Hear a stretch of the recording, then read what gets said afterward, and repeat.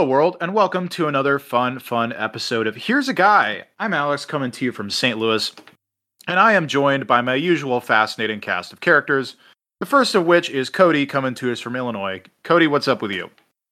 Not a whole lot. We talked about last week, my cat was basically having a fear and loathing in Las Vegas experience, and but she has since made a full recovery, so everybody's doing okay around here. Well, that's good to know. Speaking of people with small creatures in the household who are very cute but make life difficult, well, we have Jack John coming to us from Indianapolis. Jack John, what's up with you? I'm doing pretty good. I'm riding a rare sports high for me. My Florida Atlantic Owls are in the Final Four this weekend, and it's WrestleMania weekend. So I'm living potentially my best life right now. So I meant to ask you about this. How long have you been an FAU fan? Since mid 2020, I think late 2019. It started as a meme, and it just kind of built into something I genuinely enjoyed. So in NCAA 13, the football game, FAU was like one of the worst colleges to pick from, and I always like to pick my franchise based on like the worst record teams. And then I started playing NCAA 14 and just carried that over, and then just ended up loving the team based on how much I was playing with them, and it just kind of snowballed from there. So I do have previous years of data that say I've been an FAU fan. Okay, I own an FAU shirt. I'm here for it. Interesting. FAU always has interesting coaches, at least for the football program. So Lane Kiffin coached there at one point, I think. Willie Taggart. I'm not sure who's the head football coach right now. Jack John, I feel like this is a you question. You know what? Honestly, I don't know. Oh my God, it's Tom Herman. Holy shit. Seriously? Yeah. Isn't that weird? Holy fuck. I know Willie Taggart completely flamed out there, so... He was just... was he not just doing something else here recently? No? I mean, he's kind of just been waiting for a chance, but... Anyway, well, thoughts out to FAU and their head coach, Tom Herman. But I was very happy for you with the basketball program. Yeah. I happened to win my bracket pool by virtue of being literally the only person to get any Final Four team correct. And I had one Final Four team correct, and that was Miami.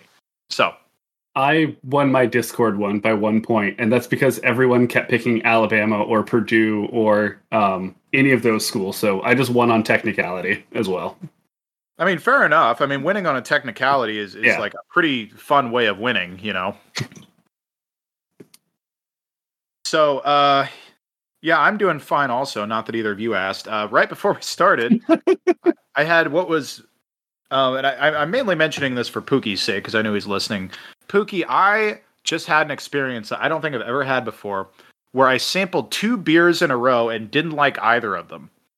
I sampled a pistachio cream ale from someplace in Iowa, hated it. I tried an imitation Kolsch from a brewery in Chicago, hated it. But now I'm on to a winter ale from a brewery in Maryland, and it's pretty good. So there you go. You're very cultured with your beers. I appreciate that they're not all just from the same area. Yeah, cultured. That's one way of putting it. It's a nicer way of putting it than, whatever's cheap at the at the liquor store that my mom bought and then gives to us because she doesn't drink beer. So, so we got some business to deal with up top as we've been doing the last few weeks. Let's get an update on March Hagness. Really going to try and squeeze these in because it's been going kind of slow, admittedly, because I kind of forget to do it on the weekend. But before dipshit Elon Musk only allows blue checks to do it, because I'm not paying $8 for this horse shit. So let's get an update on the voting since last time. Last time I believe we just updated on the Sweet 16 from the athletes region. So we have Sweet 16s from another couple regions, one of which is the villains region, where, of course, unsurprisingly, Giuseppe Zangara absolutely blew out the golf hole pooper. Titus Oates. Please, nobody clip that audio. Yeah. Or do. that one will go into the eventual. I was trying to use reverse psychology there, but all right. That one will go into the eventual. Here's a guy out of context. Yes. Titus Oates just squeaked out a victory over Byron Low-Tax Looper in a matchup of absolute goddamn titans. Thomas Blood narrowly defeated Bob Potter. Ooh.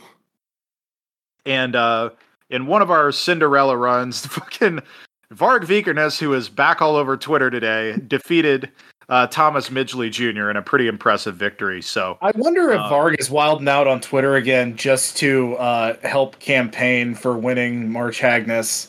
Because he's coming in as a 13 seed. The fact that he's even still here, pretty remarkable. Yeah, real grassroots Cinderella run. You know, you got the world behind you on this one. This is a reference that, as far as people who listen to the show, I think only John Fleming will appreciate. But back in the day, like back when I was in law school, we did me and a few other people, we collaborated on this is during the days of like the shit account tourney on Twitter. We did a Cardinals Twitter shit account tournament.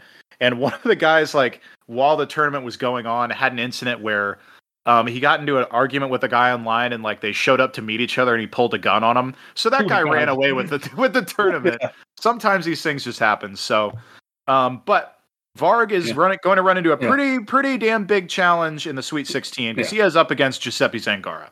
Luckily for him and for us, probably most of the shitbags we cover are already dead. So unless we have a Pope Formosus where he's just going to come back, I think we're clear. Well, more on him in a minute.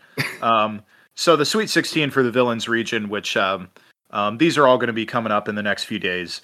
Giuseppe Zangara versus Varg Vikernes, and Titus Oates versus Thomas Blood, two of Cody's most iconic segments. Yeah, those two have enough in common that I really want to see who wins that slugfest, because every time we look at one of these matchups, I picture those two people in a room together. Oh my god, can you imagine what would happen if you let Titus and Thomas Blood hang out for like 2 hours? Oh, God. Can you imagine the schemes? Think of the schemes. The scheming. Yeah. It's one of those things where like you lock them in the room and you're like, okay, I'm going to wait an hour. And one of them is going to be alive. I'll go check on them. And you open up the door and they're both missing. And now you realize that you need to fear for your own life instead. And Thomas Blood just talking about all of the schemes and all of the different ways he's failed. And Titus like, no. I'll tell you who you need to fuck with. I've got the stupidest collection of human beings on the planet that I'm dealing with over here. They have allowed me to do all of this insane shit completely unchecked. You come over here, son, you're going to make it big. Mm-hmm. So on to the history region. We also had our Sweet 16 matchup set. There were two ties. Lord Timothy Dexter and Tsutomu Yamaguchi tied. Dexter won the coin flip tiebreaker, just narrowly avoiding getting defeated by the 9 seed, so he will advance. That one shocked me that it was a tie. I thought Timothy Dexter would clean up there, but apparently the viewers, listeners, they responded to Mr. Yamaguchi. And he's making a good case for a higher seed next year, I would think.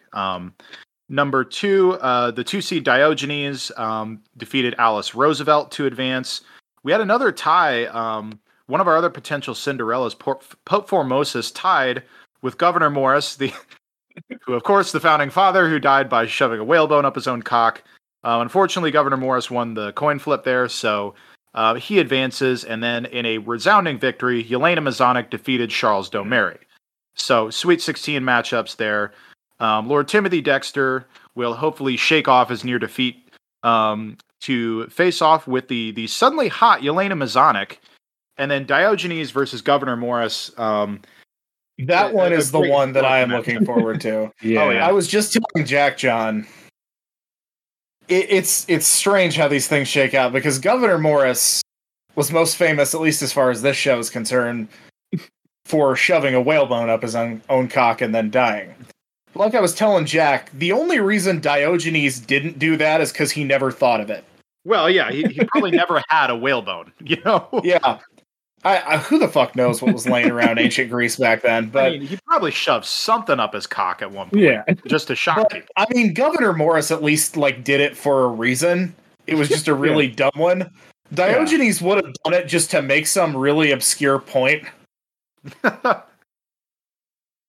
I'm looking for a man. Yeah. So currently voting is ongoing for our final round 2 matchups from the wild card region.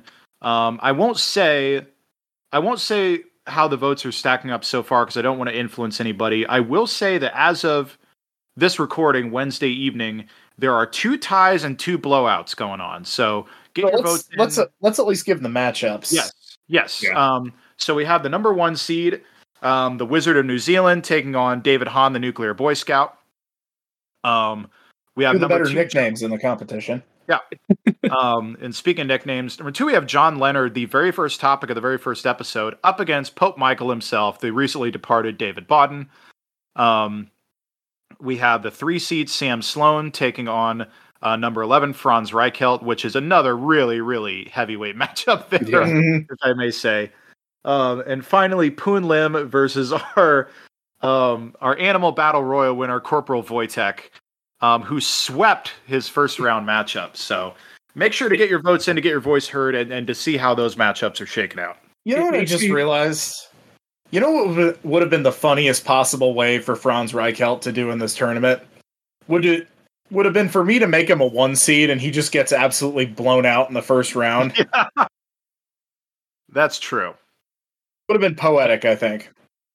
I do want a quick shout out to Corporal Wojtek. Makes me so happy that he's on this incredible run. One of my favorite topics that I just enjoyed researching. Yes. Good for you, Winnie the Putin. You're doing great. Okay, so before we move on to our guys, we do have one other piece of business we want to attend to. We got a listener email coming in today from friend of the show, Jeremy, who always sends us very, very good prompts, and this week is no different. So Jeremy writes us at here'samailbox@gmail.com, and you're all free to write us as well. Jeremy writes, "Hey gang, recently cartoons have come up in quite a few episodes. And let me just stop you right there. Recently?" Yeah. I mean, in the grand scope of life and existence, 2 years is recent. I mean, here's the thing. All 3 of us are way, way more frequent viewers of cartoons than adult men in their 30s probably should be as far as clinical recommendation goes. But yeah, that's just a thing that's going to happen. But anyway, Jeremy writes, "Hey gang, recently cartoons have come up in quite a few episodes, Arthur especially, and that's true, we have dropped a few Arthur refs lately. I believe the Goons and Baboons came up last week. Green potato chip as well, yes. Yep. It made me think about what cartoons, and more specifically, which episodes of those cartoons have stayed with you all these years. I feel like a cartoon episode's staying power is dependent on the person. It could be because the episode was meaningful, sad, hilarious, whatever. Here are some cartoon episodes I still think about quite a bit for one reason or another. 1, the Hey Arnold Christmas episode where Arnold helps Mr. Hyun find his daughter. The Hey Arnold Pigeon Man episode. And the episode of Arthur where he falls asleep on the bus. That one still rattles me. Looking forward to hearing your guys' responses. Let me say on that Arthur one, that was a fucked up episode. That one really... Yeah. Arthur took some gambles and it didn't always win. So... Yeah, that really...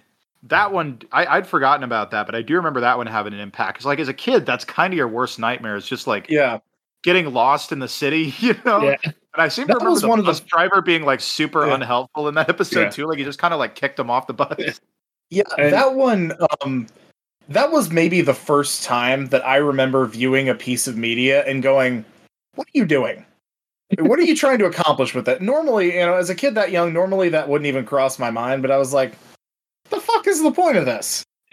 You didn't teach us any lessons except don't get lost in the city, which, as Alex just pointed out, is something we were already afraid of doing. Let's just make your anxiety worse.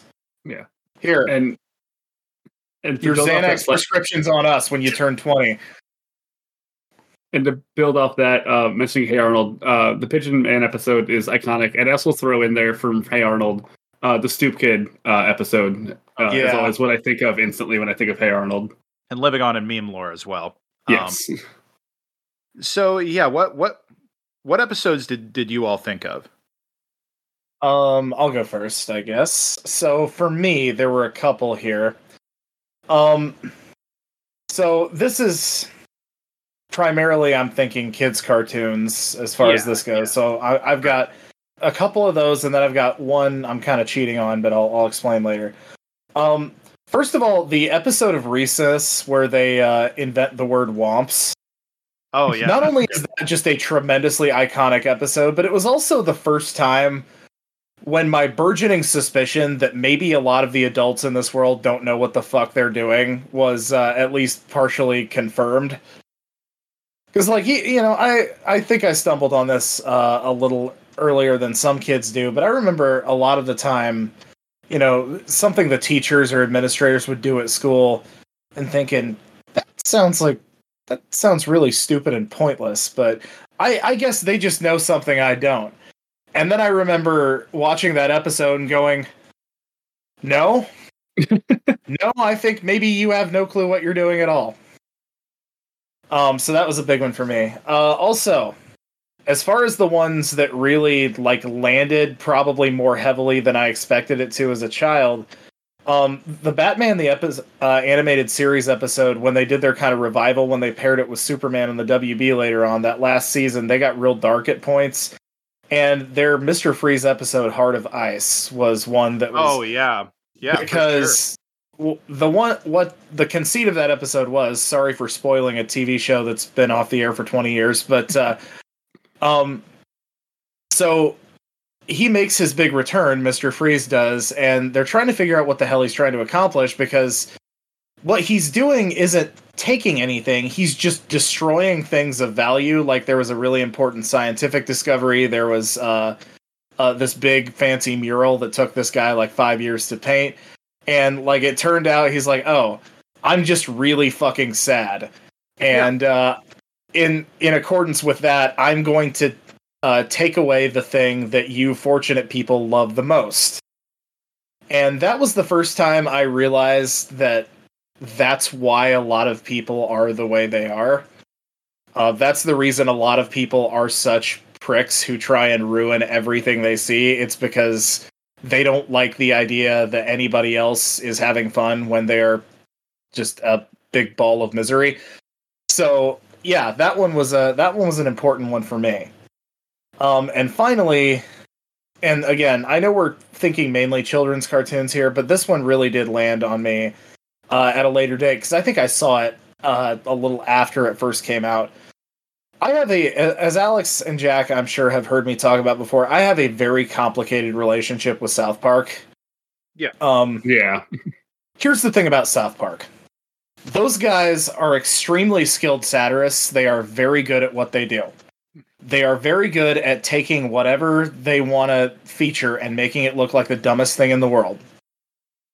But that comes out of this kind of shitty nihilistic worldview where the stupidest thing anybody could possibly do is have an opinion. Basically the entire conceit of their show is just pointing at the audience and going, look at this dipshit, he thinks stuff.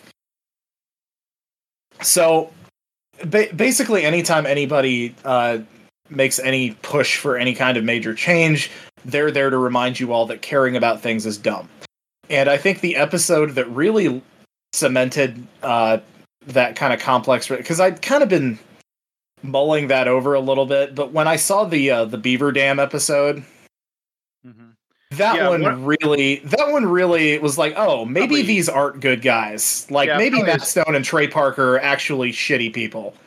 That's probably aged the most poorly. In fact, haven't they even admitted that one has aged poorly? They don't admit that very much. Because they are literally doing climate change denial. I think that one, even they admitted they fucked that one up. But every time I rewatch South Park now, because there are still some episodes I like, but every time I rewatch it, I catch more of that. Mm-hmm. So I tweeted about this a while back. I watched Sexual Harassment Panda for the first time in several years. Yeah. Oh my god. Talk about what are you trying to accomplish? You basically are just dismissing every sexual harassment lawsuit as basically somebody being hysterical or out for petty revenge. Yeah. Not good. How about you, Jack John? I also picked 3 episodes, and I kind of went for like 3 like episodes that really kind of made me feel something unique for the first time. And the first one I'm going to do was the first time I really probably had an existential panic attack, which was the SpongeBob episode SB129. Oh, yeah. Where Squidward gets kind of like trapped. Yeah, it's iconic. It's from season 1.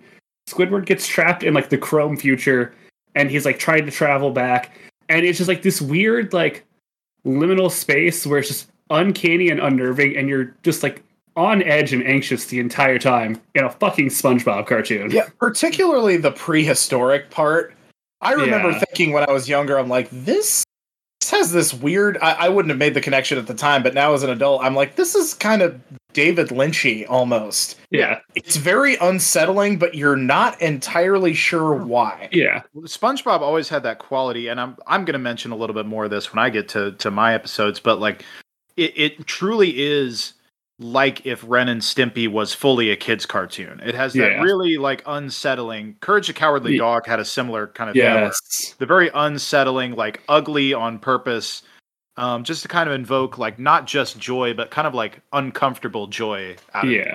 Well, and like the climax of the SpongeBob episode, he's in this like white void, and he just goes, "I'm all alone," and then like this echo goes, "Alone," and then he runs forever into the void trying to escape it. Like, what the fuck? Like, it's creepier than some of the SpongeBob creepypastas. Yeah. For the second one, it's one episode, but it also is like an arc in the series. I went for the 3rd episode of season 2 in the show Teen Titans Terra, which is encapsulating Beast Boy's romantic love interest, Terra, who we think is a good guy, who turns out to be a bad guy. And it really is that kind of like first like heartbreak I had, where it's just like, no, they could have had something. God damn it. Very similar thing. But I already done a DC one in the Justice League cartoon, that big climactic finale of the first season when it turned out that Hawk Girl had been a mole the whole time. Yes. Very similar thing, and with her and Green Lantern, very similar dynamic there. Not to accuse DC of recycling storylines or anything, but... Wait, you're telling me that comic books aren't all original ideas? This is horseshit. It's repetitive? Are you kidding? And then lastly, the first like real gut punch I remember, especially after like rewatching it as like a teenager and an adult, I'm gonna go with the episode Mother's Day from Rugrats, where we learn the backstory of Chucky's mom. I knew someone would take that one. Yeah. When you learn that Chucky's mom had like a terminal illness and dies, and like left this poem for Chucky, and it's just like, why'd this have to be so goddamn sad? This is a show about toddlers, like figuring out how to do toddler shit. Yeah. So for me, I think realistically, because like Cody and I, we didn't have cable growing up. I did watch a lot of SpongeBob because like we would get like the little DVD sets, but and like anytime we were at our grandparents, we would watch Nickelodeon or Cartoon Network, but we just had the basic channels. And part of why we watched so much Arthur is because like it was on PBS, it was on. Yeah. And Arthur, like when looking back realistically, probably had as big of an impact on me as anything as a kid. And even mentioned last week, the Green Potato Chip episode, which is an ongoing storyline. That really, Arthur was so good at capturing like niche issues that kids deal with, and that you didn't really get on any other TV show. Like we mentioned earlier, like the possibility of getting lost. The Goons and Baboons episode was all about like the crossing guard who was picking on, like just poking fun at them for fun, but like they didn't really understand how to comprehend that. But the Green Potato Chip one in part was like, and this is something that all kids deal with, is finding out that like, and comprehending that your parents sometimes kind of joke about stuff that you do that's funny behind your back. Because that was DW's dilemma in that. DW, who I usually didn't like as a character, you had to feel for, as like, she just got something wrong, and it was funny, and her mom would joke about it and didn't mean anything by it, but like as a kid, you get embarrassed by that kind of stuff. And also, of course, the amazing payoff of fucking Binky Barnes, of all people, standing up for her and making her feel better. And just a real good, learning, cathartic episode all around. And the episode, speaking of South Park, where they had Jack Proletsky and they were all doing the like poetry contest. Yeah. Wasn't that the one where they had all the little shorts and the different animation styles? And like there was a Yes, South Park I think and a so. Dr. Katz and a Beavis and Butthead. I mean, just amazing. Also feature one of my other favorite Arthur lines, which is one of them is dealing with writer's block. I think it's Arthur like trying to write a poem and writes the line, This is once Buster. upon a midnight cloudy, a big old bat said howdy howdy. Makes I me knew laugh that every line was time. going to get dropped at some point on this show. I've been thinking that every time I have thought of that quote. Yeah. Yeah, that was Buster, because he was trying to write a poem. He was struggling with it, and the example he was trying to draw inspiration from was the Midnight Ride of Paul Revere. Oh, sure. And so he just tried to straight rip that off, and it didn't work. What's great about that line is it sounds like it's one of the failed attempts at an intro for the show. Yeah.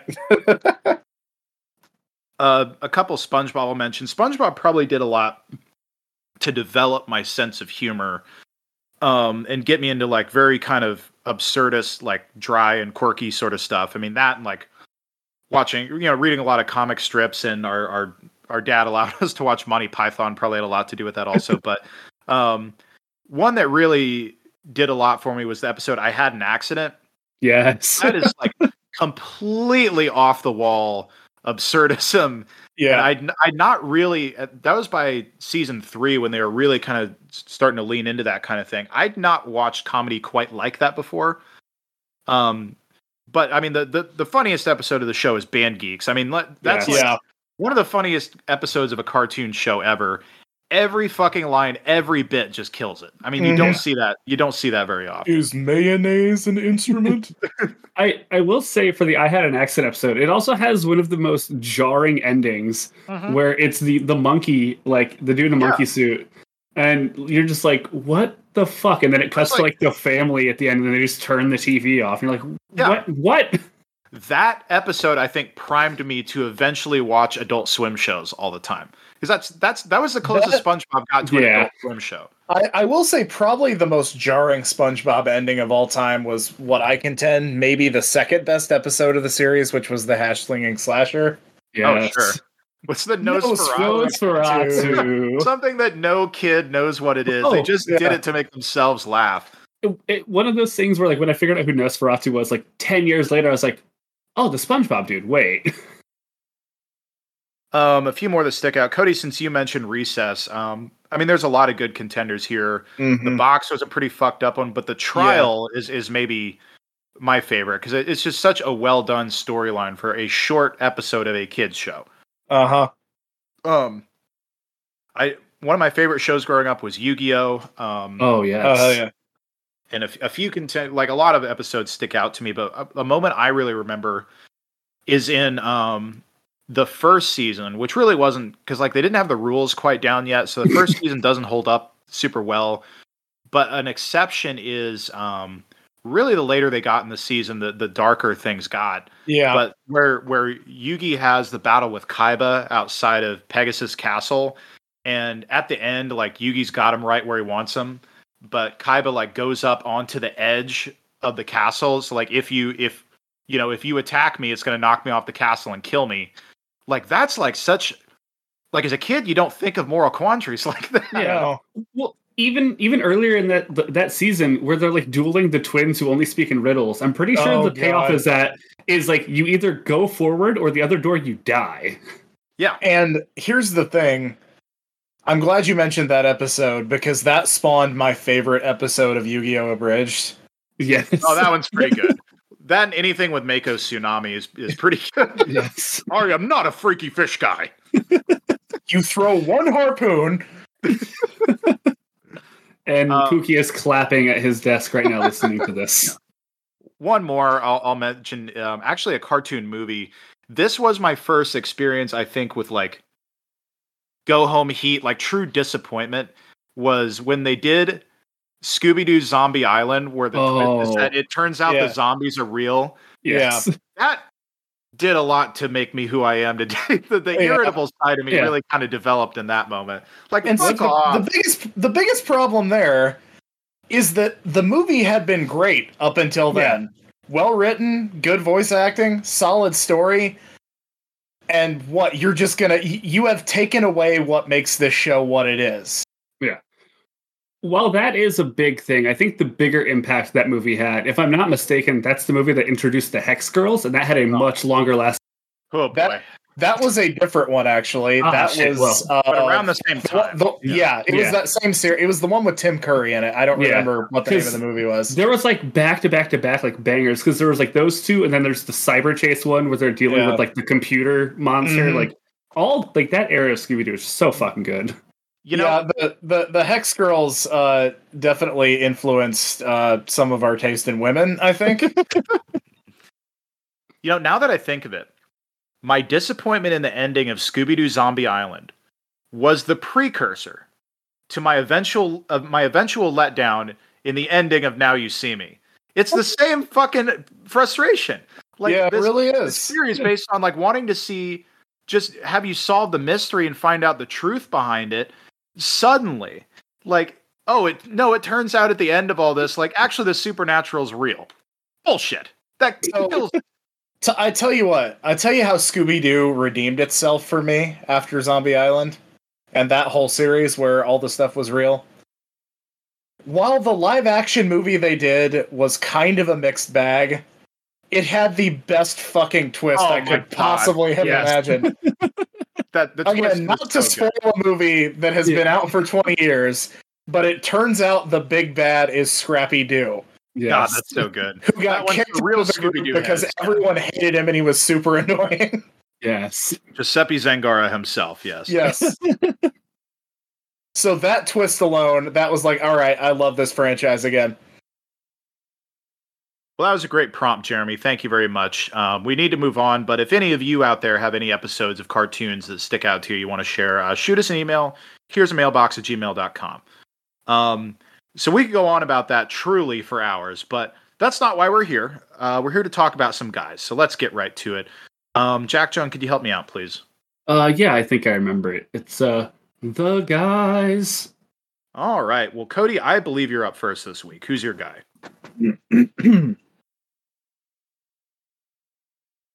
Getting into character, sorry. Oh, no. Picture, if you will, a history class in a medium-sized town somewhere in America. The kind of class 15-year-old students in a million towns across the nation sleep through or spend writing the word boobs on their calculators. An absolute pit of boredom. Until one teacher decided to open a door in his student minds, not realizing that door might lead him straight to the Here's a Guy zone. I think Rod Serling is a really underutilized impression. Because really what you got to learn, you learn the vocal inflection, which how you do that is you watch as much Twilight Zone as you've watched in your life, and then you just clench the shit out of your teeth. Yeah, you just don't move your teeth. How I got the inflection, that was actually Troy McClure. That is pretty similar now that you mention it. That was the closest analog I can find, and I can do Troy McClure, so... Well, there you go. So, tonight's guy is one Ron Jones. So no awesome names tonight, unfortunately.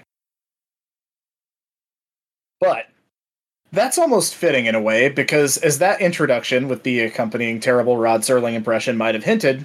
I thought it was fine. Tonight's story, I thought it was incredible. I was just being modest. Tonight's story is one of the incredibly ordinary gone extremely weird. Oh boy. So, I know Jack John is familiar with this story. Alex, I do not believe is. So, Jack, I'm going to ask you to keep a lid on it here. Absolutely. If you can manage it. Ron Jones was a teacher at Cubberley High School in Palo Alto, California. A pretty normal school whose alumni include the creator of JavaScript and prize-winning writer Wendy Lesser. Okay. Our high school's most famous alumni is the naked fat guy from the cover of that Bloodhound Gang album. That's true, by the way. 100%. Yeah. We should see if we can get that guy on the show. We know people he's related to. He might do it. So, Ron was kind of your classic left-leaning academic in the 60s and 70s. Mm-hmm. And held a lot of liberal positions, highly disdainful of anything related to fascism. And in 1967, Ron was teaching his freshman world history class and concocted an interesting little thought experiment. The students at the time were about to begin learning about the rise of the Third Reich and Nazism in Germany. And for any of you who studied Nazism in high school, so anybody who hasn't been, or anybody who went to a high school other than one in Florida in the last year or so, you will know that a very common question asked by students when we get to that subject is, how did those people allow this to happen? And more importantly, how could otherwise reasonable people be sucked into a movement that was so obviously pure evil? Mm-hmm. Now, Ron, like many intelligent people who have studied this part of history extensively, had a pretty strong understanding of how people can be influenced by the people around them. So much of the human experience is contagious. It's really hard for many people to do something that is different than what everyone else is doing. That just seems to kind of trip that yuck wire in our brains. It's just part of human nature. Especially if they're going to get pushback both from everyone else and the dangerous psychopaths running the government.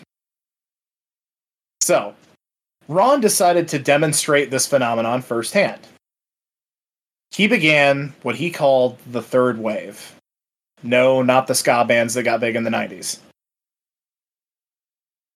Ron planned a week-long experiment in which he would manipulate his students into changing their behavior and ideas using similar methods that the Nazis used at the beginning before they were powerful enough to just have the Gestapo goose step all over your face.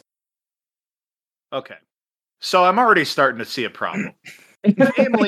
Namely, why would you do this if you know... like, there has to be a better way to make this point, you know? So, obviously, he didn't tell any of the students what he was really doing or what his intentions were. He just introduced a new classroom philosophy over the course of the experiment, one by one. He introduced what would become a full motto for his class once the entire experiment was completed. Strength through discipline, strength through community, strength through action, and strength through pride. And strength will set you free. Yeah, a lot of guys who are really into Norse mythology would agree with that kind of thinking these days. Don't like it already. And to demonstrate how quickly this could be done, he was going to take these phases in the course of one day. So that's one class period for these kids. Because again, this isn't their only class. This is just their world history class. Okay. Phase 1 was discipline. He introduced very strict classroom discipline in which students were expected to sit at attention until the second bell. They were required to stand to ask or answer questions. They were expected to do so in 3 words or less, if at all possible. They were also expected to preface any remark with Mr. Jones. No, not the Counting Crows song. That's 2 90s joke music, or 90s music jokes already in this topic. That's got to be a record. Yeah. I like to imagine that, like, all of those rules happened at the same time, so you could only say 3 words, but also you did have to address Mr. Jones. So you're just like, when you need to go to the bathroom, like, Mr. Jones, piss. A simple Mr. Jones yes would have sufficed, Billy. So, and hopefully I'm not stepping on anything, but my big question, just big picture.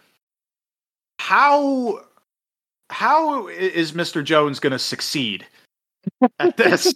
How could he even theoretically succeed at this? At best, don't you get a Pyrrhic victory? There's no good way out of this. Either you fail or you've done something terrible. That's sort of the magic of it. So how he thought this was going to go is he was going to get through all of this with no real harm being done and just tell them, hey, this is what I did, this is how I did it, and everything was going to be hunky-dory. Please don't. I'm not telling you that everything happened that way. Okay. I figure probably not. This is Here's a Guy, Yeah, this experiment alone isn't quite weird enough to land a spot on this show. So, we're at day number 2. This was the strength through community phase. He came up with a salute involving reaching a cupped hand across the chest to the other shoulder, and told members of his organization, so his students, to use this salute with other members of his class in hallways and other classes. It was at this point that he introduced the name Third Wave as the name of this movement. He then assigned students individual tasks to help the movement, such as making a Third Wave banner or recruiting their friends to join the movement. This was remarkably successful. They got 13 new students just after that one day. From all across the school. And a pretty upsetting level of early success, frankly. You're going to want to hold on to that feeling. Oh, no. So in just 2 days, he'd gotten not only his entire 30-student class, but 30 others as well to buy into a movement that they barely understood at best. At worst, they had no fucking clue what was going on here. They're just like, fuck it, I hate biology. Let's go see what world history is doing. On day 3, he introduced the Strength Through Action phase. He issued all of his members membership cards, and then he instructed some of them to report to him when they saw other members fail to strictly abide by the rules of the movement. He was surprised in spite of himself when no fewer than 20 students brought reports back, even the ones he didn't task with doing this. Bleak. He and his students then held mock trials for those thought not to be loyal enough to join the movement, the punishment consisting of banishment to the school's library. Which, if it was anything like our school library, yeah, that really sucks. By day 4, however, Ron Jones was starting to grow uncomfortable with just how well this whole thing was working. Starting to. Yeah, you should be. Like, do you realize what you've just done?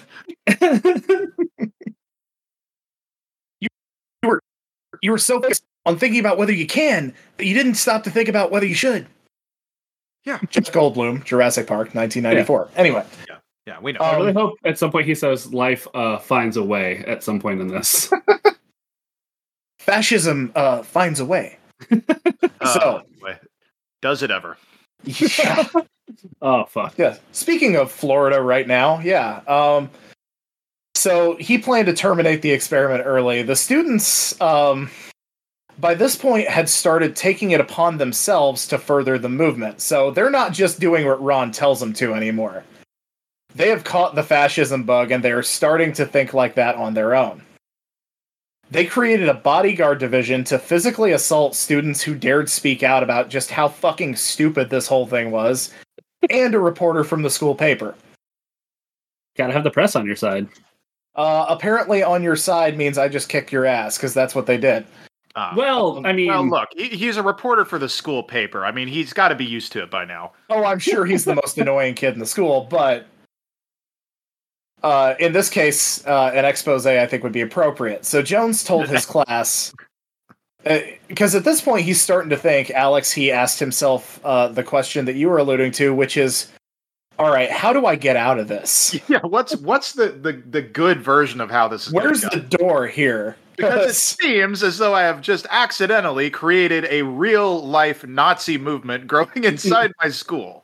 Yes. Yeah, it was what the Nazis would have been without all of the racial stuff, basically. Yeah, I've been proven correct, but I may be about to pay a tremendous price. I was going to say, I'm sitting here going, dude, just read them the fucking Sneetches. They'll figure it out.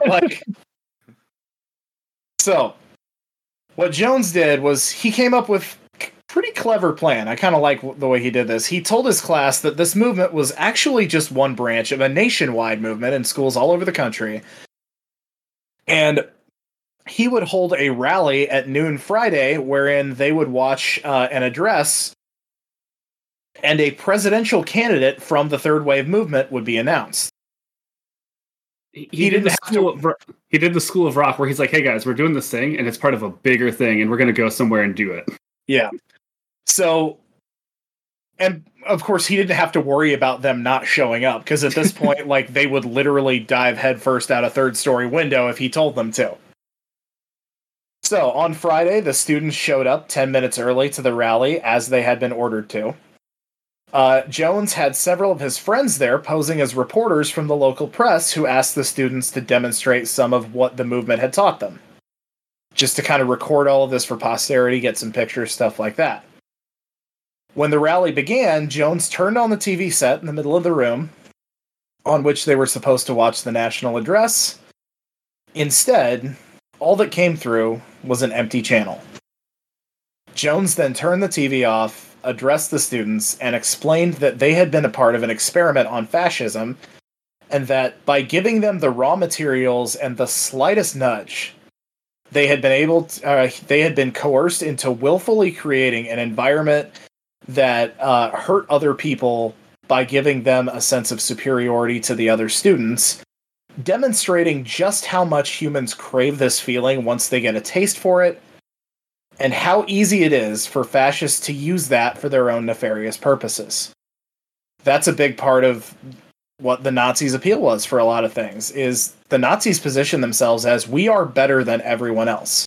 Mm-hmm. Being a part of this makes you better than everyone else. And for a really sadly disturbing amount of people, that's all they need. He apologized for how far the whole thing had gone and then showed them a documentary on the rise of the Third Reich. Thus ended the Third Wave. Yeah, I accidentally created this environment where people are just mean and horrible to each other for no fucking reason. Now let's end that and go back to high school, because that's totally not what high school is. Let's watch this documentary about how bad what you all just did was, while you sit there and feel the most intense shame of your 15-year-old life for the next hour. He then ended the class by saying, also, you all failed this. I'll see you next semester in this exact same class. And once again, please don't egg my car. So, Alex, it's interesting you say that. When I first started reading about this, I wondered, like, okay, as a teacher, I mean, how do you go back? What do the students think of you after you've pulled this shit? But, I mean, he just did trick them all into becoming Nazis for a week. But almost amazingly, the students took this experiment exactly the right way. They were apparently a bunch of remarkably mature kids. They all understood, and they didn't hold it against Ron Jones.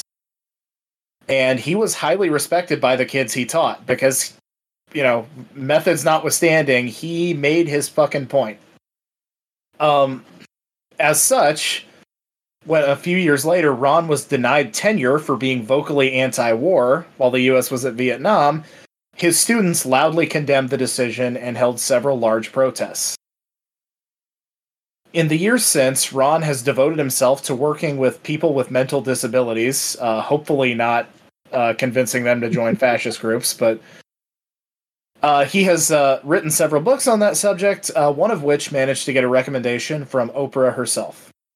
He currently resides in San Francisco, enjoying retirement with his wife, and again, hopefully not starting small fascist cells accidentally. So that brings me to my big question, and I kept this from you two up until now just because I didn't want to give anything away. You got a group of stupid teenagers that you're going to brainwash into some bullshit belief system. What's your movement? What are you making them do and believe? I think it'd be pretty funny to talk them into Scientology. Probably by much the same methods. Like, I take them out on a boat and just tell them a bunch of crazy shit for a week or so. See if that latches on. Because, I mean, truly, Scientology is, and maybe I'm saying this because I just came off listening to the most recent last podcast series on Scientology. David Miscavige, yeah. But, like, really as great of a test as anything about how you can convince people of just the most unhinged shit on the face of the earth. But I think it would be a pretty funny bit, and it might piss off some Scientologists. So there you go. Much like your guy, I'm gonna think it's like funny and like not really think it through all the way, and I'm gonna tell all these like teenagers, like, if you can land the perfect kickflip, you'll be immortal. Like, literally immortal. You cannot die. And it's going to blow up immensely when a bunch of those kids start doing recklessly dangerous shit and die. Okay. Wasn't that just the social impact of Jackass? Pretty much, yeah. So, fuck, I created Wild Boys. Damn it. For me, I'm going to... I'm I'm gonna start one of those like paleo trad movements where I teach kids that, very anti-material possessions. I'm gonna teach kids that material possessions and anything that's, fancy or worth money is useless and harmful to you. And also anyone else doing that is both harmful to not just us, but them as well. So all of your material possessions, take all of those and every material possession that you can find, you steal whatever you can. And the only person, of course, responsible to handle such things would be me. So you're going to bring those all to me and make sure I will make sure that they get taken care of properly. So basically, I'm just going to create an army of like Dickensian street urchins that are stealing shit constantly, and I will be their puppet master. I think Army of Oliver Twists is what I'm going with. that will be a great story to tell in prison. You're correct. Yeah. Look, I didn't steal any of this. The kids brought them to me, okay? I had no idea that these were stolen. Your Honor, it was a social experiment, I swear to God. Okay, well, good opening topic. For a second topic of the evening, we turn to me. My guy this week, and I will admit there is a chance that I am pronouncing this wrong, is Iulionis Urbonas. So first of all, we're breaking more ground here on Here's a Guy, as I believe this is our first Lithuanian guy. Ooh. Ah. This may be the first Lithuanian guy. Second of all, I was inspired to go ahead and do this topic. It had been on my list for a bit, but it was because of our discussion last week about PC games from our childhood. I won't tell you yet just what the connection is, but you will soon find out. Iulionis Urbonas is an artist and engineer. He's highly gifted and accomplished, receiving a PhD from the Royal College of Art in London. With that sort of pedigree, he could do pretty much anything he wants with his career. But the most fun thing he did with his expertise was working at an amusement park designing rides. Because, I mean, think about it. What goes into the construction of a ride or a roller coaster? You do have to have people with engineering and design backgrounds to figure out that crazy shit. Yeah. So, Iulionis is a pretty fun guy as far as brilliant engineers go. What else is clear is that he has a tremendous grasp of gallows humor. Okay. In 2011, the vaunted Science Gallery in Dublin put on a traveling annual display called Human Plus. What Human Plus is, it's a bit hoity-toity, like science artsy kind of thing, which is kind of how it sounds. That's how I'm going to refer to myself from now on. Not fat. I'm just Human Plus. That sounds like the next bullshit idea Elon Musk is going to try to sell to Twitter users. And it's going to catch on fire instantly. Yeah, these days Elon Musk would probably call this like this display like leftist groomer bullshit. But back in like 2011, this is probably the kind of thing that like old, just like run of the mill annoying nerd Elon Musk probably would have liked. But the best that I can sum it up is that it's an interdisciplinary collection of exhibits meant to explore the future of technology and humanity. So it's like equal parts art, science, mechanical engineering, and anthropology. Yeah. Cool. Very fun stuff. Yeah. Yeah. I mean, it's kind of like what like you see on like the old like TV shows like the Tomorrow World, where it's like, hey, here's what we think is going to happen in the future, and it's all usually bullshit, but it's look at. Oh, can I tell you my favorite of those ever is I have been looking everywhere for DVDs or like bootlegs of this. When I was a kid, Animal Planet, they did a mini series called The Future is Wild. I think it was kind of in a similar vein to Walking with Dinosaurs, except in the reverse. It was like speculating on what animals were going to look like well into the future when humans had died out. Just some of the most batshit content you've ever seen, and I need to find these and like maybe do a review. They all look like they all look like if Futurama was hyper realistic. Yeah. Oh yeah, yeah. So I get the sense with Human Plus that the exhibits, they could be for whatever the designer wanted them to be. Like serious proposals or even displays that they serve more as an artistic commentary on society. Ulyonis comes up with an idea that's definitely more of the latter. So recall that Ulyonis has experience designing roller coasters. He once read a quote that stuck with him from a man named John C. Allen. John C. Allen was apparently the guy in the world of roller coaster design. He worked for and eventually became president of the Philadelphia Toboggan Company, one of the foremost designers and manufacturers of roller coasters in the world. Not toboggans? They probably also did make toboggans, but roller coasters was kind of their forte. You think it evolved? Like once people got tired of toboggans, they're like, how can we get people going downhill even faster? They're like the Mitsubishi of the roller coaster world. Like they started doing one thing and then they were like, what if we did everything? You want a washer and dryer and a motorcycle and scissors? Fuck, I got you.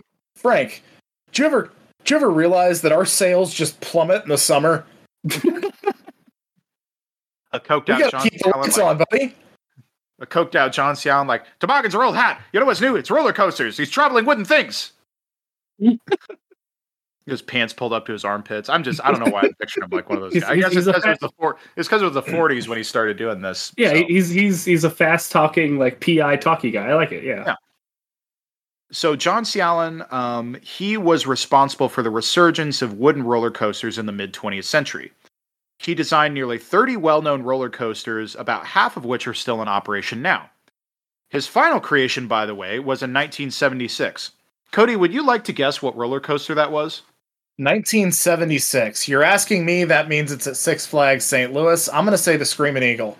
None other than the Screaming Eagle, which is still in operation today, one of our absolute favorites. Hell yeah. Coaster. Love that thing. Yeah. Unfortunately, when we went a couple years ago, it was, I think, under repair, so we didn't get to go on it.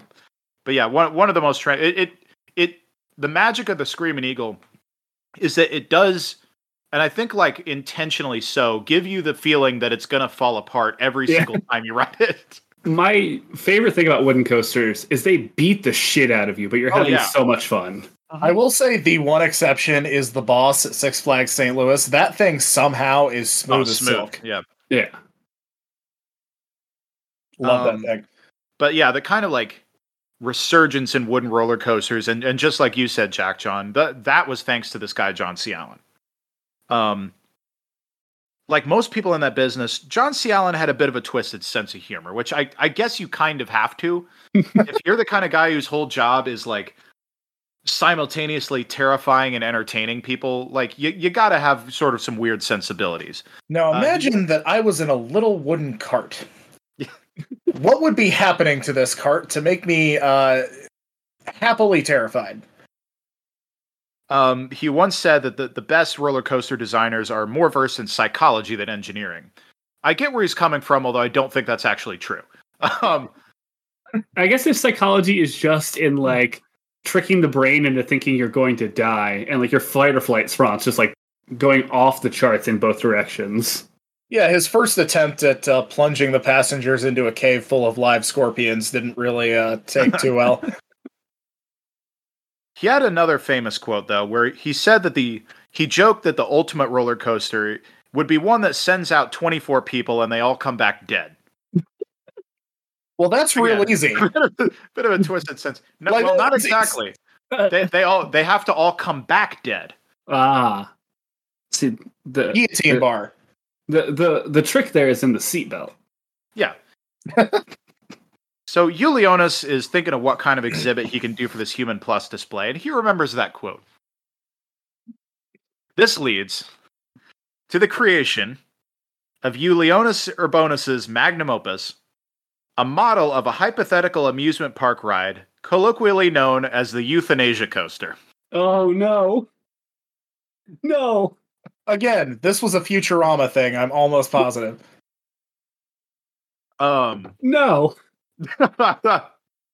That's right. This guy, Ulyonis Urbonus, designed the real version of Mr. Bones' Wild Ride. Oh. So, yeah, public perception was already going to be dicey for this, but he really shouldn't have partnered with Jack Kevorkian to promote the thing. So and he presented it on the day where it was Kids Get In Free Day.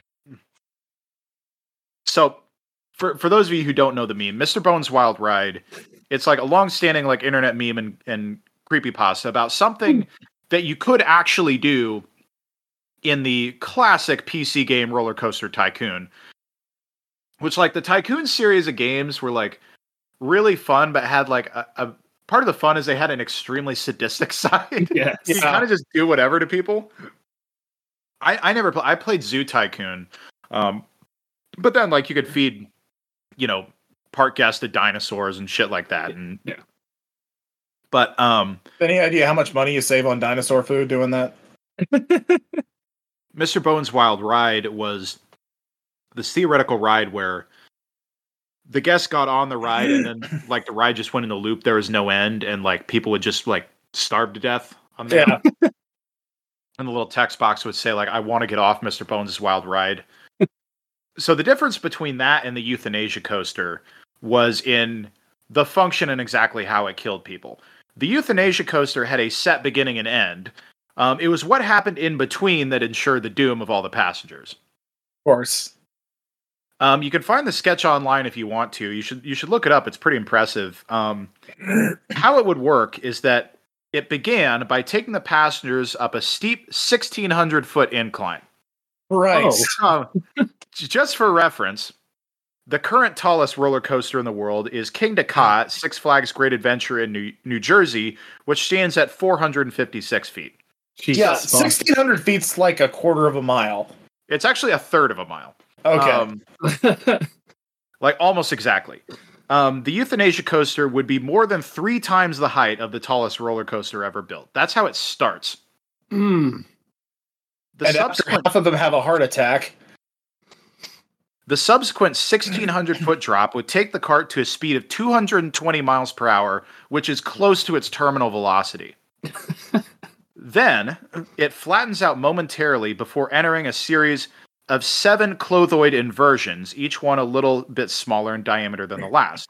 A clothoid inversion is basically when a roller coaster has a loop-de-loop. So in the parlance of Six Flags St. Louis, think about like the Batman has a few of those. Yeah. So if you're not dead from the drop, you just pass out from the G-force of just spinning yourself to death. Your thoughts on the right track there, Jack John. So to speak. Yeah. So what this combination would do, it would inflict 10 G-force to the passengers, even as it lost speed. The importance there is that 10 G is a lethal level of force for a human being. And I'm sure he did like the science of like the exact amount of lethality. Oh, yeah. Like you don't want to waste lethal dose on people. Oh, sure. Yeah. No, you do 20, they come back all flat. The drop and you through got to the clean loops, the cart. Mm-hmm. The drop through the loops would last a total of 60 seconds, during which the passengers would start experiencing symptoms such as blacking out, graying out, or tunnel vision. The passengers would then experience what's called G-lock, or G-force induced loss of consciousness, as a result of cerebral hypoxia. That's a deprivation of oxygen supply to the brain. In short, the short version of this, you would drop from a third of a mile high at insane speeds, then immediately enter a series of loop-de-loops, which would deprive your brain of oxygen and kill you. Okay. Ulionis made sure to add that at the end of the ride, the car would take a right turn, then flatten out to a stop, quote, where unloading of corpses and loading of new passengers could take place. Pay no attention to the giant pit where we're burning the corpses because we're going through too many to bury. Like, sorry, why can are you they imagine wheeling all those corpses into the back of the restaurant? Can you imagine the surly, pimply-faced teenagers that have that job? Oh my god! Yeah, that's not worth the like $7.50 an hour in the summer. They really do shit themselves. It's like, let's be honest, there's 2 types of teenagers who work at theme parks. There's like extremely surly ones, and then there's like the suspiciously over-enthusiastic ones. And I don't know which would flock to the euthanasia coaster. I was going to say, the really enthusiastic ones just dancing around with a pitchfork. Bopping along. I like the surliest teenagers I've ever seen at an amusement park were, Cody, you probably remember this, one of our trips when we were kids to the Wisconsin Dells to the Great Wolf Lodge's in-house water park. Those were some surly teenagers. Yeah. They did not want to be. I mean, they were teenagers who lived in Wisconsin, so dealing with tourists, Yeah. I think like the amusement park where kids would work around where we grew up was Raging Rivers. In fact, friend of the show Mason worked there, as well as a friend of the show Heather Simon, aka Lil Scooter, who writes for Viva Alberto's. She worked there as well. But like, it seemed like at the Rage, like it was such a like uniquely shitty job that the kids who worked there developed like kind of an odd sense of pride about it. So yeah, Mason, I'd say like, or anybody else who worked at the Rage or knew anybody who worked at Raging Rivers, like, if you have any good anecdotes about working there, send them to here's a mailbox at gmail.com. What I remember about the few people I knew that worked for Raging Rivers that were like my age is that it was concerning how much they were loud and proud about not giving a fuck about anything that happened at that job. Like, they were just like, they were the type of people who should have been working the euthanasia coaster. It wouldn't have bothered them at all. Or like, surely you've seen the video that went around Twitter of like, because there's a wave pool at Raging Rivers, but there's a video of the wave pool in China that malfunctioned and just hit like all the people in the pool with like a massive tsunami. and like, I think a bunch of people died, so it's not that funny, but like the image was funny. So anyway, getting back to the story. Ulionis pointed out that, importantly, the death the passengers would experience would be about as pleasurable of a death as you can find. Like, passengers will experience sensations of thrill and euphoria because of loss of oxygen to the brain before meeting a quick, painless demise. David Carradine begs to differ. Well, I was going to say, like, there's similarities to dying by autoerotic asphyxiation. Yeah. Like, essentially, it's the same concept. It's choking yourself of oxygen. Like, your body gets weird sensations of euphoria when that happens. Yeah. I imagine that's balanced out and made neutral by the panic attack of the probably 5-minute climb the roller coaster has to take to get up there. Yeah. That is sort of the thing. Like, because if you're on the euthanasia coaster, like, the idea is that you're going up willingly and you know what's going to happen. Yeah. But that's like, if you have second thoughts, like, that's a tough ride up that third of a mile. Yeah. You're just going through the range of emotions. You're just like, did I mean to do this? I thought this was going to be the Screaming Eagle. Shit. You know, maybe my wife and I can work things out. Maybe I don't hate my job that much. The exhibit went on display as part of the Human Plus in Dublin in 2011, then later was brought back at a subsequent Human Plus display in Barcelona in 2015. The exhibit was meant to provoke thought on a number of different issues that relate to human life, technology in the future, among them, of course, euthanasia, but also science of human life extension, overpopulation, mechanical engineering, space medicine, capital punishment, you name it. I mean, it was meant to provoke thought and conversation. I don't really want to know what kind of thought in the area of human population this engendered. So part of his bit was that, this could be a more humane way of dealing with euthanasia or capital punishment or dealing with overpopulation. Capital punishment? Yeah. Now, you've Cody, been convicted of the heinous murder of 14 old ladies. We sentence you to this roller coaster. I mean, that was the bit, and the whole thing was very satirical. And Cody, there actually is. He reveals later what one of his big inspirations was, and I'm curious whether you catch it before we get to it. But, sorry, Jackson, you had something. I was gonna say, you could sell it to prisons that the electric chair is old hat. What about the steel chair? And it's just this steel coaster. So it really did capture the attention of the public and provoke a great deal of discussion, which is kind of what art is meant to do. A number of short stories, short films, and songs have been written about the concept in years since. Perhaps most notably, the Museum of Modern Art's website published a point-counterpoint between neuroscientist Dr. Antonio Damasio and Ulionis Urbanus himself. And let me just say, first of all, a more insipid nerd slap fight you will never find. Because I read all of it. Sorry, just one more thing on the subject of using this for capital punishment. If you've been sentenced to old Screamy, when it hits the drop, are you putting your hands up and yelling "woo"? I think I am. Oh yeah, of course, absolutely you are. So every coaster has your picture taken. Do you get your picture taken before or after you're dead? Like, I wanted to see like the maximized effect of this. It can be both. Depends It can on be how long you before- last, I guess. Like going up, you're really happy, and then you're just like at the end, you're just like flattened like a tube of toothpaste. You look like a basset hound. Your cheeks are blown out by all the air you're getting. The second Rigor installment. mortis sets in before the ride's over, so you're just stuck like that. You buy an extra long coffin because your hands are straight up in the air. The second ride they're going to install at this theme park is going to be a recreation of the Byford Dolphin experiment. Oh God, no. You know what? Honestly, probably the same amount of like quick lethality and like technically painless death. Yeah, the real treats for the audience. Is it like one of those like waterlogged coasters where there's a splash zone down at the bottom?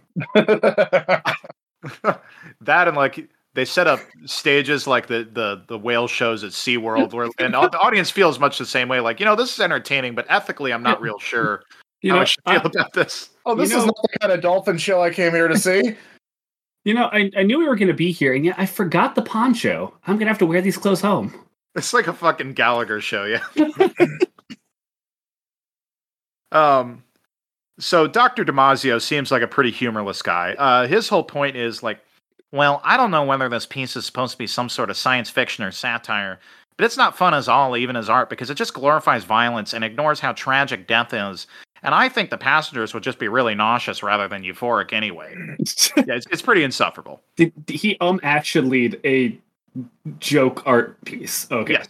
Yeah. I want to give this guy a wedgie so fucking bad. Yeah. Ulionis responds by basically saying, one, don't take this so literal. It's not meant to be a serious proposal. I actually don't have a strong opinion about euthanasia one way or the other. I just did this because I thought it was interesting. Two, try having a sense of humor. Just because you don't like laughing at death doesn't mean it's not helpful for others. Three, it's absolutely meant as science fiction and satire.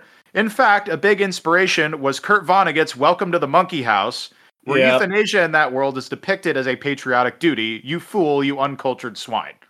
Like I said, a pretty great nerd slap fight, these two. I have read that. I did not pick up the parallel, though. No. I also like to imagine that dude also critiquing, like, the next year somebody makes a death raid. He's like, that's pretty impractical, actually. But where's the pizzazz? We need to get introduced this guy to Futurama. Oh, God. He'd have a thing to say about the first scene with the suicide. Well, actually, if the options are death and death by snoo-snoo, that's not really an option at all. So, obviously, the nerds can debate this all they want, but let's dovetail that into my big question. And they will. How does the euthanasia coaster make you two feel? What thoughts does it invoke with you? So, for me, again, my sense of humor is fairly dark, as most of you have probably picked up on. I do think it's funny. I think just that juxtaposition. So here's how big a fucking nerd I am. I was a communications major in college, and one of the classes was on the theory of comedy. Mm-hmm. And one of the big things we learned there was what's called incongruity theory, which is a large amount of humor is just divine from simply putting two things that don't belong together. And this is a textbook example of that. It's the fun of the roller coaster juxtaposed with, oh, I'm going to die. As far as practical uses for it, not really any beyond art, but I do think that it definitely functions as satire, particularly the way in which people talk a lot about the media's role in our general state of mind, but how much that establishment media whitewashes certain things and tries to present things that are actually very bad as either not that bad or good, actually. So yeah, I mean, that's what that speaks to as far as I'm concerned, in terms of what specifically they're satirizing. What a very profound and eloquent way to talk about this. I'm not going to do that. I think we should have this, but on very, very specific conditions. To me, this roller coaster is like a very fine dessert. It's rich in its sugar and its density, so you shouldn't have it all the time. And also definitely not before dinner. Exactly. So I want this as like the World Cup of like roller coasters. You get it every 4 years. It travels continents, and only the select few who have proven their worth can attempt it. Just because I want to see somebody beat it. I want to see the 16 seed take down the 1 seed on this. I want to see somebody try to beat it. So here's my question. Does it have a "you must be this tall to ride" sign with it? I mean, what's the point exactly? Yeah. I could see some constraints. So, like, remember when we went to Six Flags and, like, you know how in the Batman they like fucking strap you in hard? Yeah. And we went up, like, your chest was big enough they couldn't get you in. Friend of the show, Austin, like, they probably shouldn't have let him do it either because he was like barely, he couldn't breathe. Yeah, it's an over-the-shoulder harness, and like it's not that I am too fat for this quite. It's not my gut that's the problem. It's my chest and my shoulders are both naturally very large. So I am now at the point where like it hits my chest and won't go any further, and it's not long enough to connect at the other end. That did irritate me because like there should be a test. Like we just waited in line for like an hour. There should be a test like halfway through. So you didn't. I'm just not going to attempt it next time unless I somehow lose like 100 pounds. Then maybe. So for me, like, you know, I think the thoughts it provokes for me are very like, kind of satirizing how much time humanity spends like, you know, thinking about the sort of artificial constraints of like, when is it ethical to end a life? And also how ethical is it to extend a life? And especially for me, like one of my longtime pet causes has been like anti-death penalty. Like the reality is like governments who have the death penalty make this call that in a certain situation, it's okay to, you know, strap this person down and end their life willingly. You know, nowadays it's through chemicals, lethal injection, but it used to be through firing squad, the electric chair. And so to see something like this, where it's proposed, like, here's a way we could kill people, you know, just put them on this amusement park ride and they'll actually kind of enjoy it before they go. And that, you know, provokes some kind of visceral outrage because it's so out of place. I really like that part of it because really like, how is that any less silly than like just, you know, having 4 people shoot someone to death or like strapping them in a chair and electrocuting them.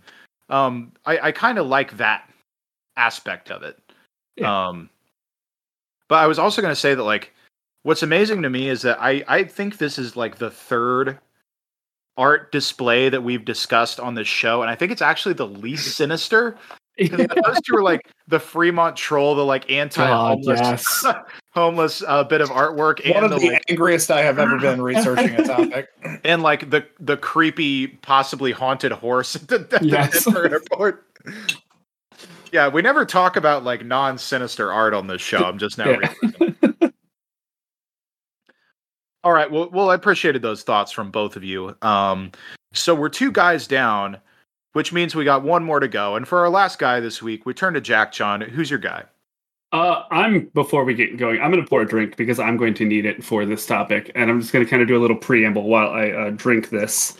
Right. Very nice whiskey because I struggled this week. And I'll explain more as we go along. But here's a guy who takes us to weird places sometimes. All 3 of us have gone to dark and strange depths on the internet under the guise of research and education. Sometimes for this show. My next sentence. We absolutely would have gone there on our own, but because of this show, we pretend it's for you people instead of our own deep-seated needs. Sometimes it is. Okay. Actually, you know what? That's a lie because I probably would have watched Gags the Clown anyway. I would have hated myself for it. But Alex, I don't think would have. Yeah. I'll make a note of this now. This topic broke me in a new way for this show. Oh, God. Everything will become clear soon enough, but let's just say, in true Here's a Guy fashion, I thought this topic would lead me in one direction, and my expectations very abruptly jumped the shark. That said, this is the first time in the history of this podcast I did my research almost exclusively in incognito. Oh, Jesus Christ. No. Are you going to get a visit from a task force? if I didn't for the Nuclear Boy Scout, I'm not sure what will, honestly. All right, pull up those rubber gloves and boots. Looks like we're wading into some heavy shit. All this will become very clear soon enough, but I want you guys to know I cannot unsee the things that I've seen. This podcast could reach the heights where we actually start getting paid to do this shit, and I would still question if what I did for this topic was worth it.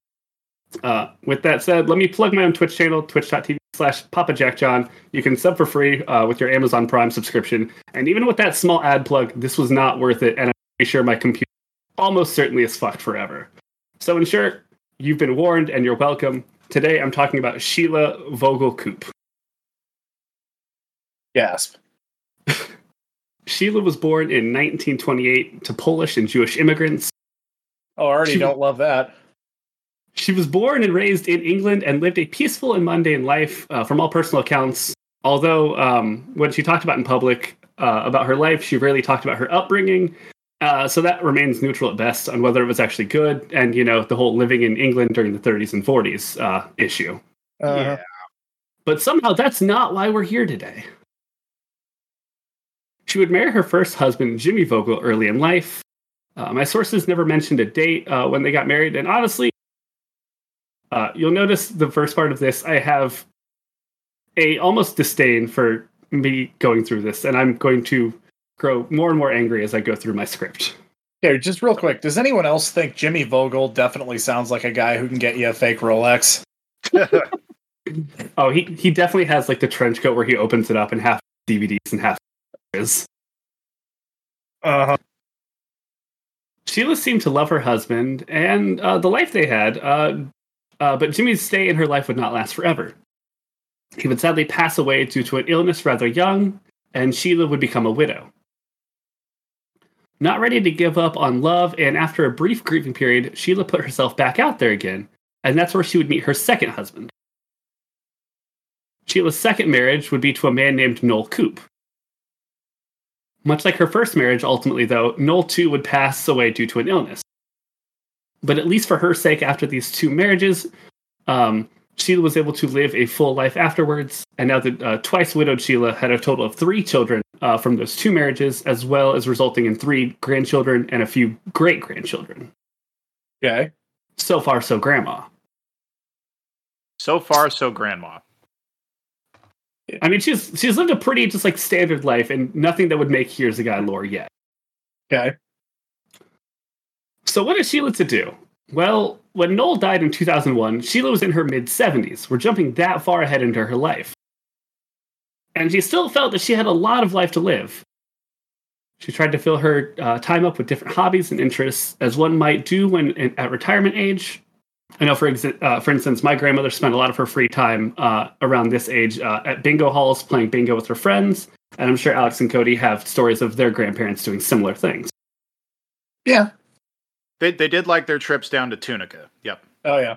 Yeah, for our grandma, our mom's mom, her hobby or her pastime on the occasion was playing slot machines. Oh, God, she was one of those old ladies. Yeah. Well, that life didn't exactly fit Sheila's needs. She needed a new thrill, something that she enjoyed doing and would actually get her excited. She needed the close companionship that she had from her previous husbands as well. We'll fast forward again as a little time had passed, and then 81-year-old Sheila thinks long and hard and realizes what she needs to do to fill the hole left by her former husbands. So in 2010, Sheila goes on... I was gonna say, I was gonna hope we were gonna gloss over that. That's lowbrow even for us. So in 2010, Sheila goes online and signs up to be a personal escort at age 81. Unfortunately, that was going somewhere. Yeah. Well, here's the thing. Some guys are into that, I guess. Oh, we'll get there. Oh, I hope we don't. And you know what? Sheila finds her market big time. She signs up under the pseudonym Cecilia Bird on a site called either Mature Courtesans or Vintage Vamps. Cecilia Bird. I will say, That's a pretty good old lady porno name. That's a pretty good job. When I told my wife about this topic, even she was like, "No, that's actually a good name. Good for her." Yeah, you got to hand it to her. That's good work. Yeah, because like making it in the porn industry, like half of it is picking the right name. Yeah. But again, she was on a site either called Mature Courtesans or Vintage Vamps. I honestly tried to find both of those through Google, and it was coming up short for me. The one hyperlink that I found that was supposed to link to it was a dead link, so I can't confirm exactly the details of that. And it wouldn't take your credit card anyway. Yeah. But we'll consider this the first of many bullets my PC dodged in researching this topic. But one of the sources that did mention that link did feature several of Sheila's headshots. They weren't too spicy, more akin to your average boardwalk shoot meets mall photography shoot. So classy granny in lingerie. Nothing too. Now let's do one with the teeth in. But being the classy lady that Sheila is, or should I say Cecilia at this point, I do want to make a note. She listed her times available as 2 p.m. to 9 p.m., which is just beautifully old lady to me. 9 p.m. That's pretty. I was gonna say she's the only courtesan with an early bird special. Yeah. Now this is all fine and dandy. There's nothing wrong with. They always had to meet her at the Golden Corral.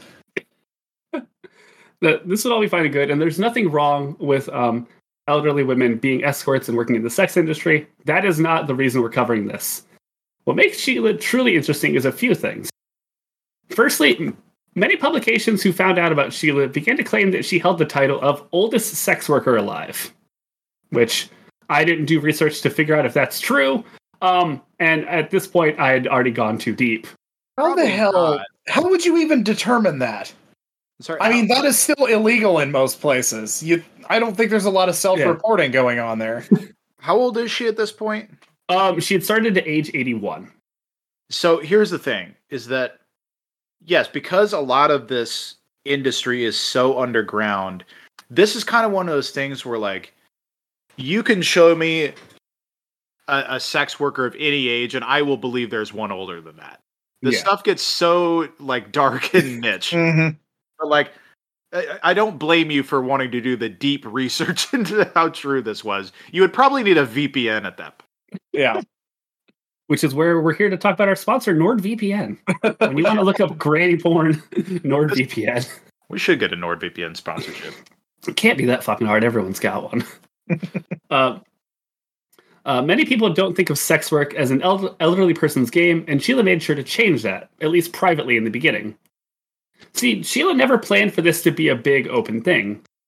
She found out that she could have the companionship of gentlemen to achieve her needs, and that there was a market of men willing to pay for a premium for someone her age to do so. Do what you love, you'll never work a day in your life. Sadly, Sheila would be caught out in public, leading to a slight controversy. While Sheila was laying low, she had a family member who was trying to do the exact. That same year in 2010, her granddaughter, Katie Wiesel, I didn't look her much into her. Maybe? Yeah, was competing in the UK version of the X Factor at the exact same time. Oh no! And to her credit, fun fact about me. And to her credit, Katie was doing quite well. Katie was a singer on that year's season and made it all the way to the quarterfinals when the news caught wind of Sheila's new hobby. Sheila was photographed at a hotel, and the article was noted by Shitbag Daily Mail, so take it with a grain of salt, what you will. But the article ran down Katie pretty hard, and her grandmother as an insert for a bunch of derogatory sex worker terms, and how embarrassing it had to be for the family. Mostly just dragging Katie down for no fucking reason, and throwing a lot of unnecessary shade at sex workers. Grandma, you said you were going to the park to feed the ducks. No, I said cucks. Damn autocorrect. That's the second most embarrassing, like, reality TV family lineage reveal that I've ever seen.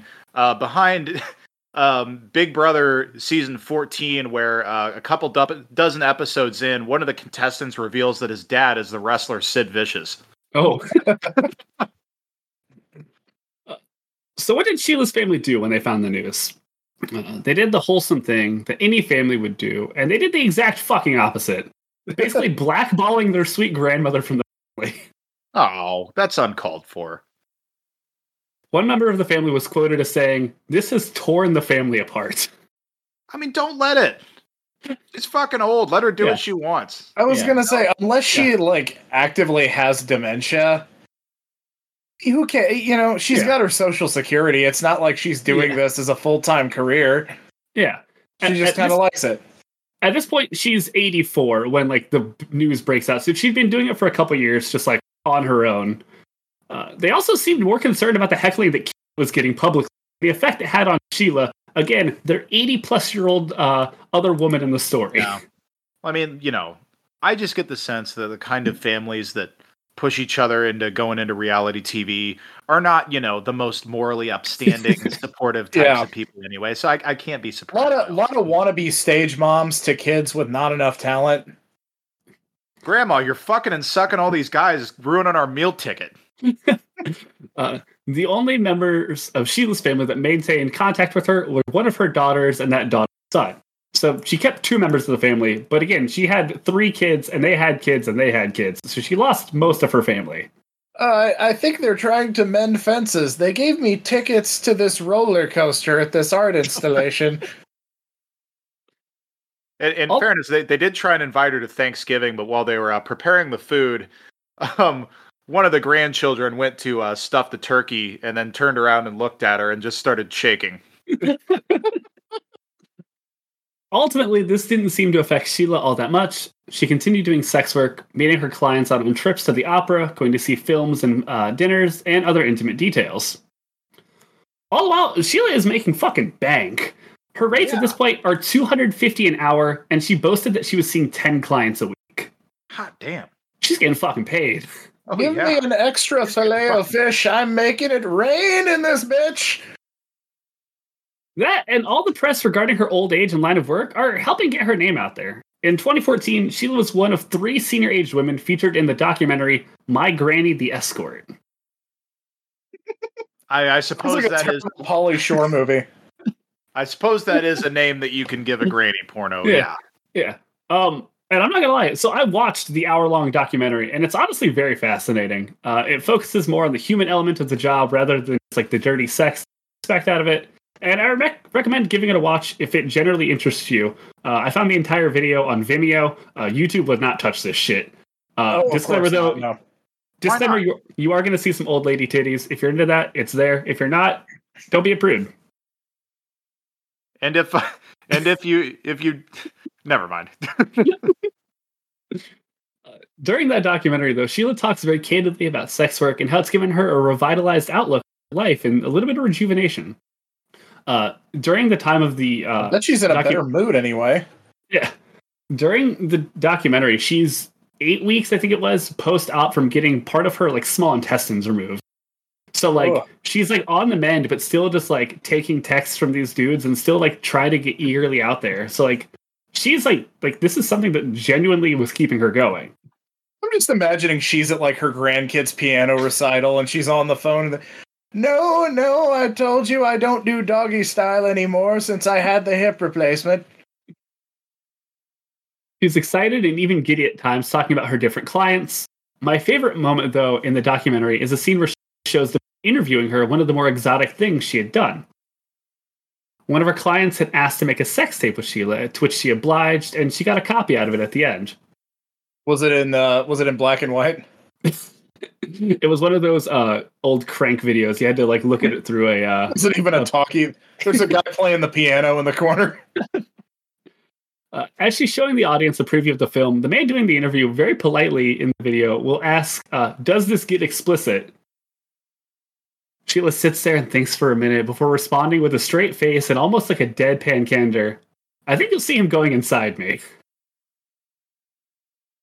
So that's a yes then to the explicit.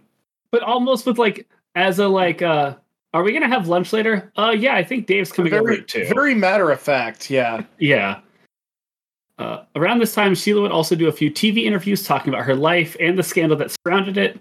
A lot of people were blaming her granddaughter's failing out of the X Factor on her as like an added stress. And it's like, no, fuck off. It's all the assholes who couldn't handle that information. As if her being a sex worker had any bearing whatsoever on her granddaughter's singing career. Yeah. Well, finding all these pieces of information, I found the final piece that truly broke me and that I alluded to at the beginning. Here at Here's a Guy, I like to think that all three of us have some sort of journalistic integrity when it comes to what we say. Serious educational show. Yeah. Mm-hmm. We vet our sources, and personally, I try not to add anything that I find from a single source if I can help it. And if I do use that source, I mention that I found it in one place or that I tried finding more information and couldn't. Right. While reading one of the articles, I saw that another thing that upset the family was Sheila's role in a movie. An adult movie. Mm-hmm. By the name of The Great British Granny Bang. A play on what I can only assume was The Great British Bake Off. Yeah, Kind of sounds like you gave up halfway through your reference, though. Now, I simply did not believe this existed. I quickly Googled the name of this porno because I just wanted proof that it existed. Several articles mentioned the film, yet nothing else was seeming to pop up. But I have integrity. So if I report on something, especially something this recent in the day of the internet, I want proof before I say anything about it. So I went to Pornhub to do some research. I typed the name of the film into the search bar and began to pore over the results. I went through far too many fucking thumbnails looking for anything that looked like Sheila or had the name of the film in the title. This yielded no fucking results. Yeah, I don't know if that's going to be on something quite so mainstream. I think that might be specialized content. I'll go back. You probably need a VPN to look deep enough to find this thing. At this point, I assumed this was one of those rumors that spread from one source to another, an article sourcing an article that sourced another article. I found everything except for what I was looking for, which, to be clear, I didn't even want to see in the fucking first place.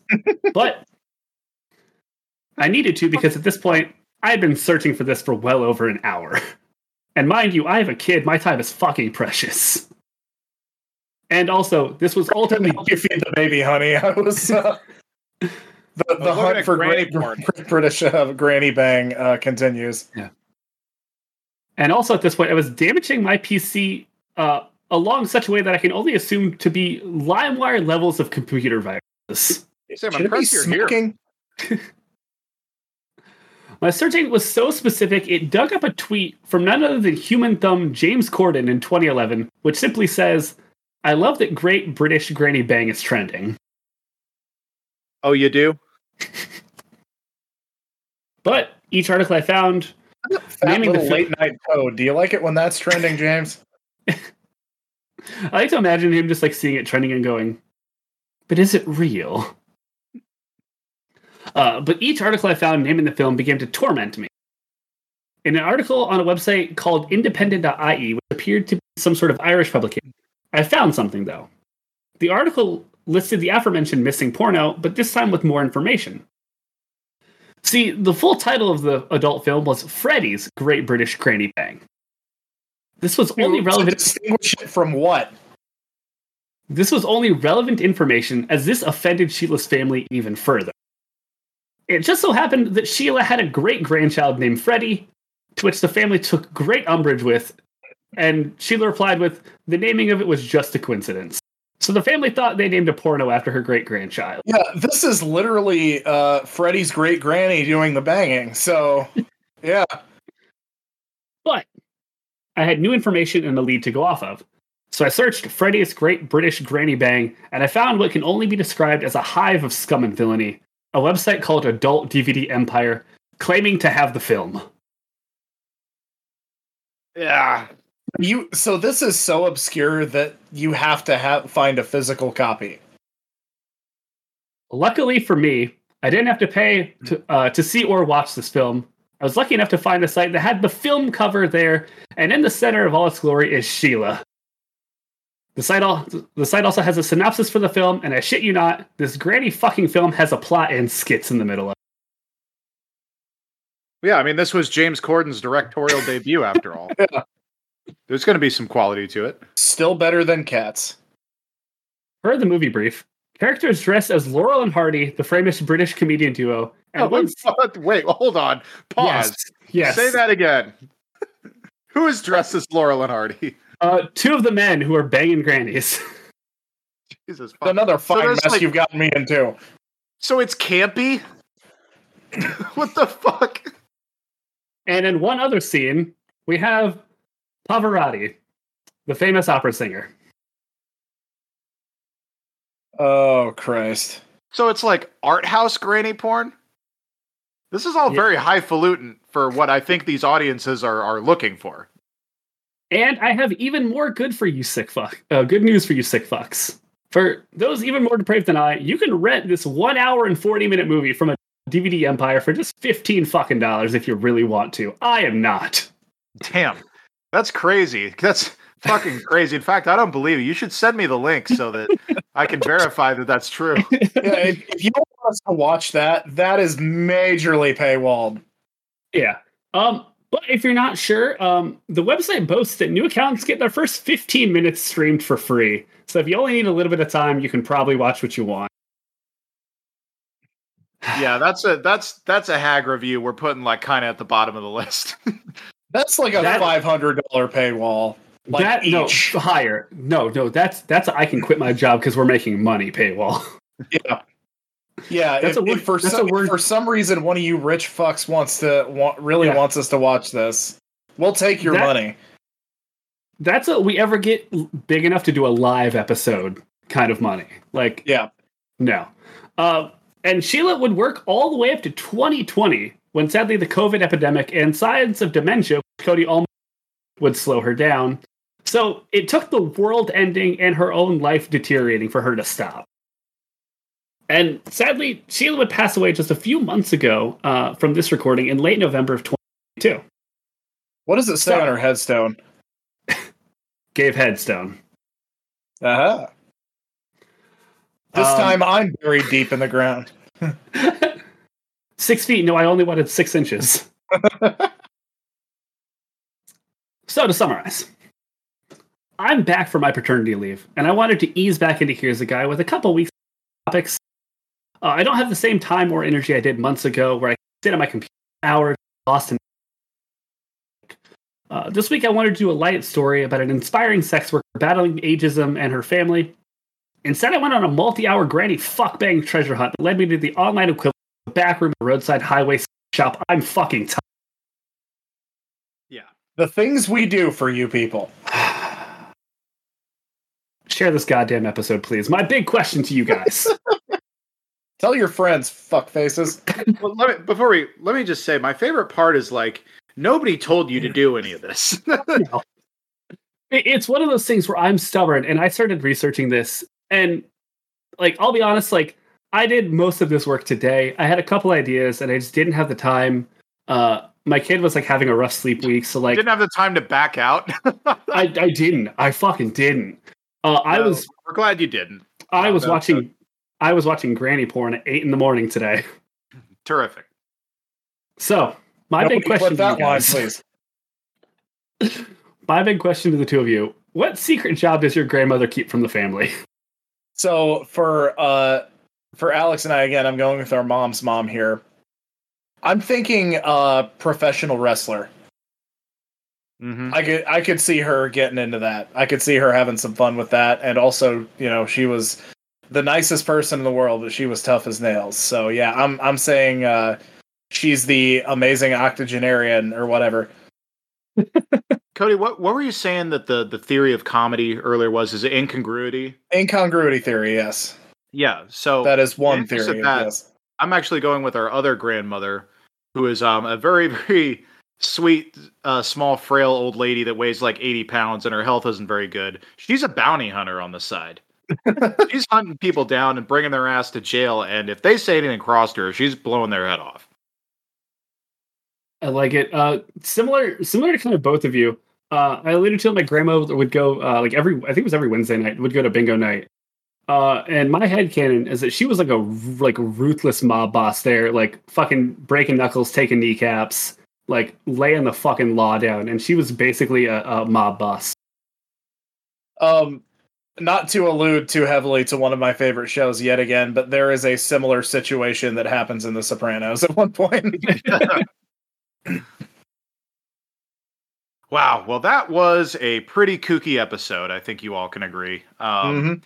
So let's wind this thing down and let us all get some rest. Let's start by going around the horn and hawking all our shit. Cody, where can the people find you?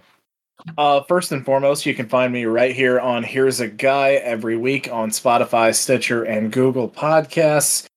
You can find me on Twitch, twitch.tv/ Here's an Adventure for the D&D campaign that myself, these two knuckleheads, and our friend Pookie and Kelsey have been doing for a little while now. We hope to get back into doing that before too long. And of course, you can find me on Twitter. I'm at sonofgravy42069. All right, Jack John, where can the people find you? I'm on Twitter at Papa_Jack_John. I'm on Twitch at Papa Jack John. Please fucking sub. I went through a lot today. Yeah, let's Jack John, do you need a ride on the euthanasia coaster? I usually talk to my wife about like all the things that I do for the show, and while explaining this to her, I told her what I had to do, and she was just like, "Why are you doing this?" And I couldn't answer her. I'm defeated by myself. Did she look at you and then look over at the baby and look back at you and then just shake her head and walk away? It was one of those things where like I explained what it was, and I was like, "I have proof on my computer if you want to see it." And she's like, "No, that's cool. Show you anyway." You can find me on Twitter at Turpin for Prez. That's Turpin, the number 4 PREZ. Follow the podcast account as well. That's where March Hagness is going down. That's at Here's a Guy Pod. And as alluded to a couple times in the episode, we have a mailbox as well. It's here'samailbox@gmail.com. So send us whatever you like that way, whether it's feedback, comments, suggestions, insults. We'll probably read it on air. So, well, what a fun, kooky episode that was. So let's put a real bow on this thing the same way we always do. Cody, do you have a tagline? I do. I'm really curious to see what fucking fucked up tagline you pull out of all that we just talked about. We covered so much this episode. Yeah, we talked about high school Nazis, a euthanasia roller coaster, and granny porn. A real banner week over here at Here's a Guy. So, well, thank you all for joining us for this.